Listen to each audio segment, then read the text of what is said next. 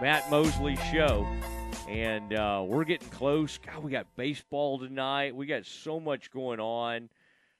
We got Drake Toll on with us now. And Drake, I mean, this is these are exciting times. And we got a lot. I want to get your take on this Baylor quarterback in a minute. But first, we got West. And, boy, this West group, and I know you got some great China Spring contacts. That community loves you. But this West group is really starting to embrace you, I've noticed. What's going on out there? 7 o'clock tonight, first pitch. This will be over on Shooter. Are you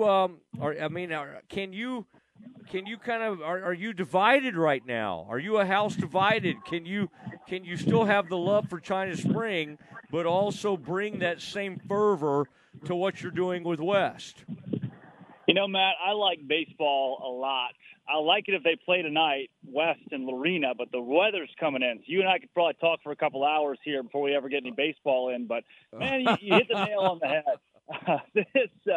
It's just Central Texas. It is for me, and whoever knows my story coming from Arkansas 4 years ago and moving in as a Baylor student, and instead of diving so deep into Baylor athletics, really getting involved at a local level at different high schools has been as rewarding as anything that I've done at Baylor. And, I didn't really know anybody over in West outside of a couple of professors and locals, and met Coach Philip Burnson, their head coach, last week, and we hit it off immediately. Guy's 33 years old, first-year head coach at a storied program, and is already making some noise. They beat number 11 Troy in an upset last week. They're already up a game on number 18 Lorena, and West is unranked, unheard of.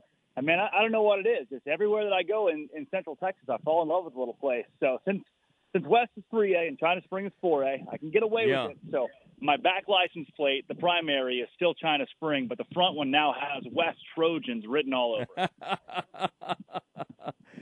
West Trojans. Now, put on your weather forecaster.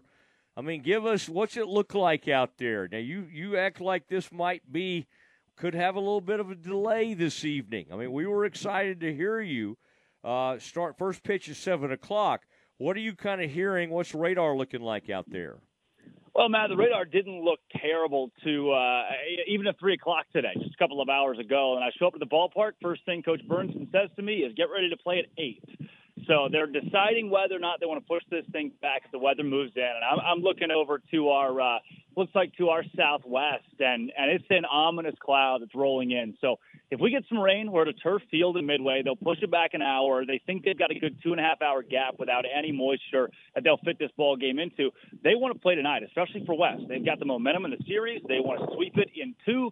They have won now 5 straight playoff games. So if the weather can hold off for them, that's what they're shooting for. Matt, look, you've seen it. They have called for rain for 20 straight days here, and it's only rained 3 of them. So I'm not holding out on anything here.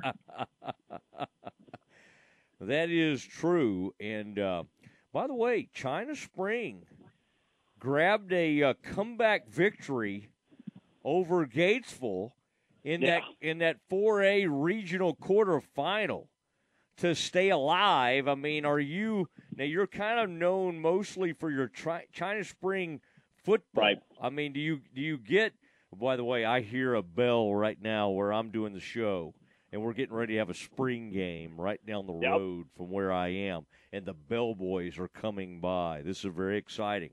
This is the spring game happening, a red-white game. But listen to this record for China Spring really gets to me.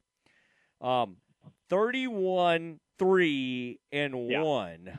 Yeah. I mean, that is really something. What can you tell us about that group out there?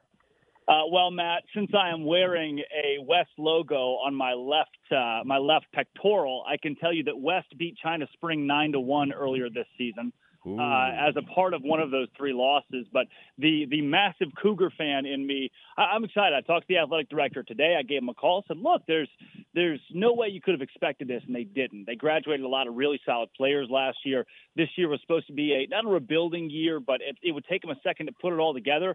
Well, Matt, they've now won 30 straight district games dating back the last 3 seasons. They've mowed through everybody this year, haven't lost in the playoffs yet.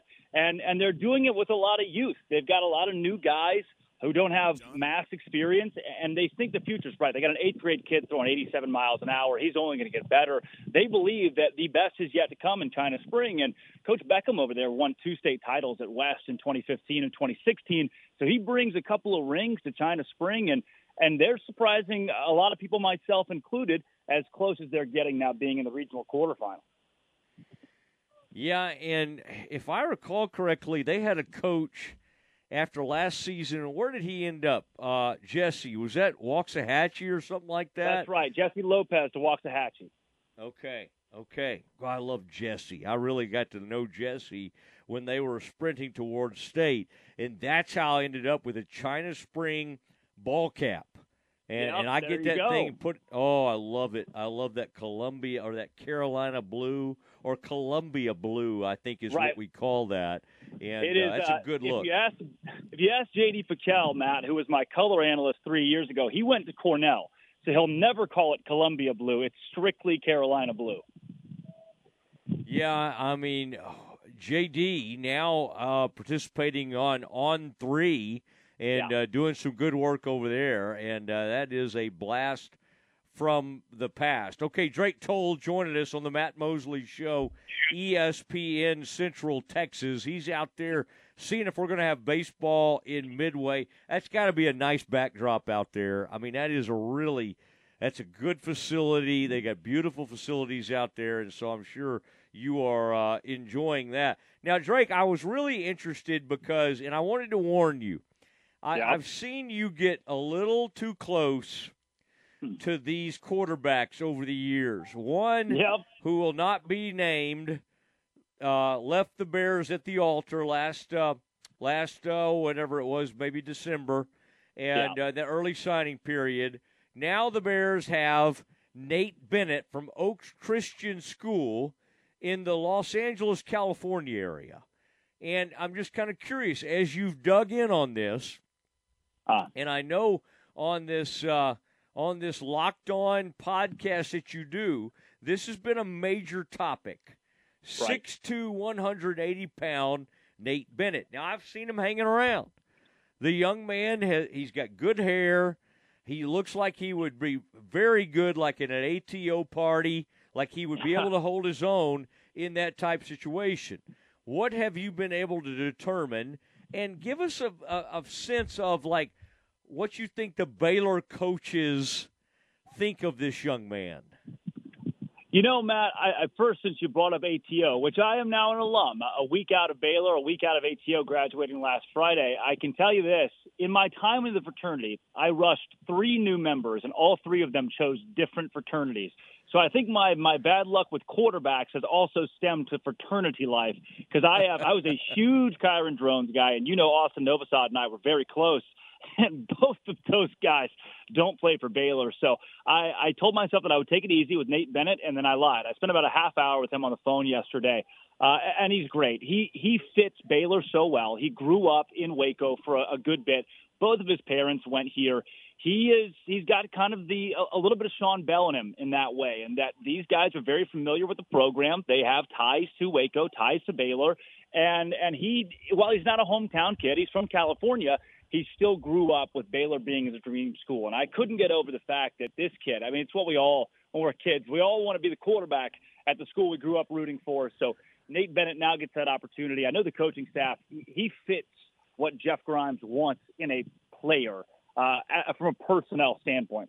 And he fits what Sean Bell wants as a player from a personality standpoint. So he's going to come in and give you I don't want to say cocky. He's not cocky, but he's got a calm confidence about him where he knows that whatever he's going to do, he's going to do it to his fullest. He's going to do it to his best. And I tell you, a big part of that, Matt, is he's an underdog. His offers, they're not big. He had offers from Columbia, Old Dominion, and then when Baylor came along, he accepted it immediately. And I asked him, I said, Nate, everybody else has done that, and a few of them, Zach Pyron included, have jumped ship. What do you think? And he said, if somebody else calls me, I won't even pick up the phone. He's that pumped to be at his dream school. And I tell you, he told me off the air, I guess, but on the record that he's locked in to Baylor. He's already gotten some calls from bigger schools after he got the Baylor offer, and he's saying no. Now, that's interesting because I'm sure you said, well, who called? Who called? Yeah, right. Could have been the Aggies. Could have been, it could have been some other Texas schools. That is really, really interesting. There was a kid that Baylor named Hoss Haney, and he's going to TCU, and that's been interesting. He's probably one of the fastest quarterbacks at any level out there. But what holds him back is he's 5'11". This young man we're talking about, and Hoss may end up being incredible. He's a great high school quarterback. This is a 6'2", 180 pounds. Now, I did run into him. I can't remember exactly. It was at one of those things, maybe the Baylor spring game. What? By the way, you think I went to school with this kid's dad? Like, what are we talking about? Next time you talk to him, say, when did Chris Bennett, I think that's his dad's name, find out when that guy graduated from Baylor, or the mom, and find out her maiden name. There's a chance I went to school with these people. Yeah. And, man, how about that family? Have you seen a picture of that family? It's a nice-looking family. They got a nice dog. Good-looking group, Matt. It's a great group and tremendous haircuts on all these folks. And the funny thing is, I can't tell which kid is which. Is this kid, who's the oldest kid? Is this the oldest kid in the family or not? So, from what I understand, yes. This is the oldest Bennett. Okay. Well, I bet his dad's younger than I am, which is very sobering and sad. But that's interesting. Well, okay, we'll see how this goes, and we'll see. Sometimes they say they won't pick up the phone from anybody else, and they do pick up the phone. So don't let yourself get too close to this kid. Right, and Matt, we've got to temper our expectations. And anybody hears the word quarterback, and you automatically you think ceiling. But this is not a very highly touted recruit. Like I said, he's under-recruited. He feels as though he's an underdog, and he is. The offers are not massive. And I spoke to a former staffer with the New England Patriots, and I said, look at this kid's film. Let me know what you think objectively. And the first thing he said was his receivers make a lot of plays for him. And when note number one in your scouting report is your receivers are really good, that's not a great sign for a QB. But at the same time, on the upside, he reads the field really well. He's a very smart quarterback, and he just needs some time to progress. He told me he moved from a smaller school to play at Oaks Christian, so he's just now getting a full swing of legitimate competition, and it's going to take a little bit of that for him to get ready to compete at Baylor. He's not going to be a day one guy. People thought Austin Novosad could compete for the job day one. Nate Bennett cannot, but come junior, senior year, if he sticks with the program, he could be a Sean Bell. All right, I remember, although he's taller than Sean, he's at least 3 or 4 inches taller than Sean Bell. Drake Toll joining the Matt Mosley Show, ESPN Central Texas. Drake, any thoughts on what you're hearing about the Baylor basketball program? Flagler, I saw some of the numbers at the Combine. Jalen Bridges, also a Combine invite. It was thought that Bridges would most likely come back. I'm starting to get vibes that Flagler, I feel like most people have dismissed him and said, okay, he's going to go to the NBA and best of luck to him. I don't know. Maybe I'm wrong, but I don't think we should completely close the door on this. What are you hearing Baylor-wise as they try to put this roster together? Well, there's a lot of room for those guys to come back, and I hope that Scott Drew is not holding out complete hope that they do. I'm still sitting at 50-50 on Jalen Bridges. Conversations that I've had with those who are in his camp have said that feedback he's getting is it wouldn't be the best decision to go to the NBA right now, which, Matt, anybody could have told you that for a guy who's not on any draft boards. But at the same time, he really wants to test the pro waters, and he's got the prototype. Now for Adam Flagler, well, I think Bridges is 50-50. Flagler to me is 90% chance that he leaves. It's vaguely reminiscent of a Matthew Meyer situation in that Meyer knew he was going to leave, period. Whether it was the NBA or a different college, he was going to go. I think Adam Flagler has done what he can do at Baylor. He would be the old guy still hanging around next season with the amount of youth that is coming in. And I don't think anybody wants to be the grandpa of the locker room. So To me, Flagler's career in a Baylor jersey is done. Jalen Bridges at 50-50. And they've got to really attack the transfer portal now in the back half of what's left. It's slim pickings in the portal. So I don't know. I can tell you this, though. Flo Thamba and Jonathan Tamachachua both recently made stops to the Goodwill. I went to Goodwill in LaSalle today. Do you know the amount of double X Baylor basketball shorts that I found that had number 0 written on the inside? They offloaded their stuff within the last week, and I picked up a bunch of it. I mean, you're the last person I expected to be over there hunting for clothes, but that's fine. Well, I got a call. My buddy called me and said, "Look, all of this Flo Thamba memorabilia is here. Come get it." Yeah, I got a $7 Flo Thamba nice game worn jersey. All right, I'm going to go ahead and push you as your kind of mentor, self-proclaimed mentor. I'm going to push you to 70-30 on it, on Flagler. And I would just say, if they can get the NIL right, it's not as long a shot as you think it is. All right. Now, Matt, can they get the NIL right though? That's the big question with Baylor, because they still, to me, are behind the punch there. Well, now they've got some people as advisors that know what they're doing, and I think Scott he understands. Now, again, the big one is watch 2024. Yeah. Into basketball. Okay, watch this kid, Trey Johnson. In fact, I may see Trey tonight from Lake Highlands. Do you realize if they landed Trey Johnson, that would be their best recruit in the history of the school? Yeah. I really believe that. I mean, they've had some people. Any sport. Yes.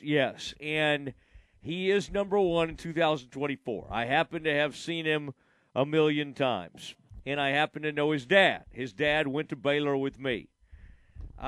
His dad didn't finish at Baylor. His dad finished at Midwestern State. Good player. Yep. Didn't work out totally at Baylor. There was a lot of reasons for that, and mainly because some of the coaching at the time, he didn't really jive. He didn't really, go. But let's keep that in mind, Drake, as you continue to do those daily podcasts. Right. If they could land Trey Johnson, I know it's crazy because we're thinking about this coming season, and we should be. Right. But that would change the entire discussion about Baylor basketball. I mean, they've already been recruiting beautifully, right? I mean, even this year with the reclassification of this kid that's coming in, Missy, and then Jacoby and Miro. That's a great recruiting class. It's a beautiful. I mean, that is one of those guys may be a one and done. Who knows? It might be Jacoby, but I'm telling you, man, this Trey Johnson thing could be the biggest thing to happen at Baylor in many, many years. And I mainly say that because I've just watched the kid play in person a bunch, and he is unlike anything we've ever seen there in our fair burg. Okay, have a great night, Drake, and have a great broadcast, and we will all gather around and listen whenever this thing starts up, and it could be 8 o'clock, whenever. But let's play the game, and let's have a good time tonight. Hey, let's stay dry. That's my goal. I'm going to keep this tie line pristine. Yeah. I'm sad you didn't ask me to help you install that, but glad you got that ready to go. You sound good. We'll talk to you soon, sir. Thanks so much, Matt. Always a pleasure to join you. 92.9 Shooter FM tonight. 92.9 Shooter FM. Drake Toll, there he goes.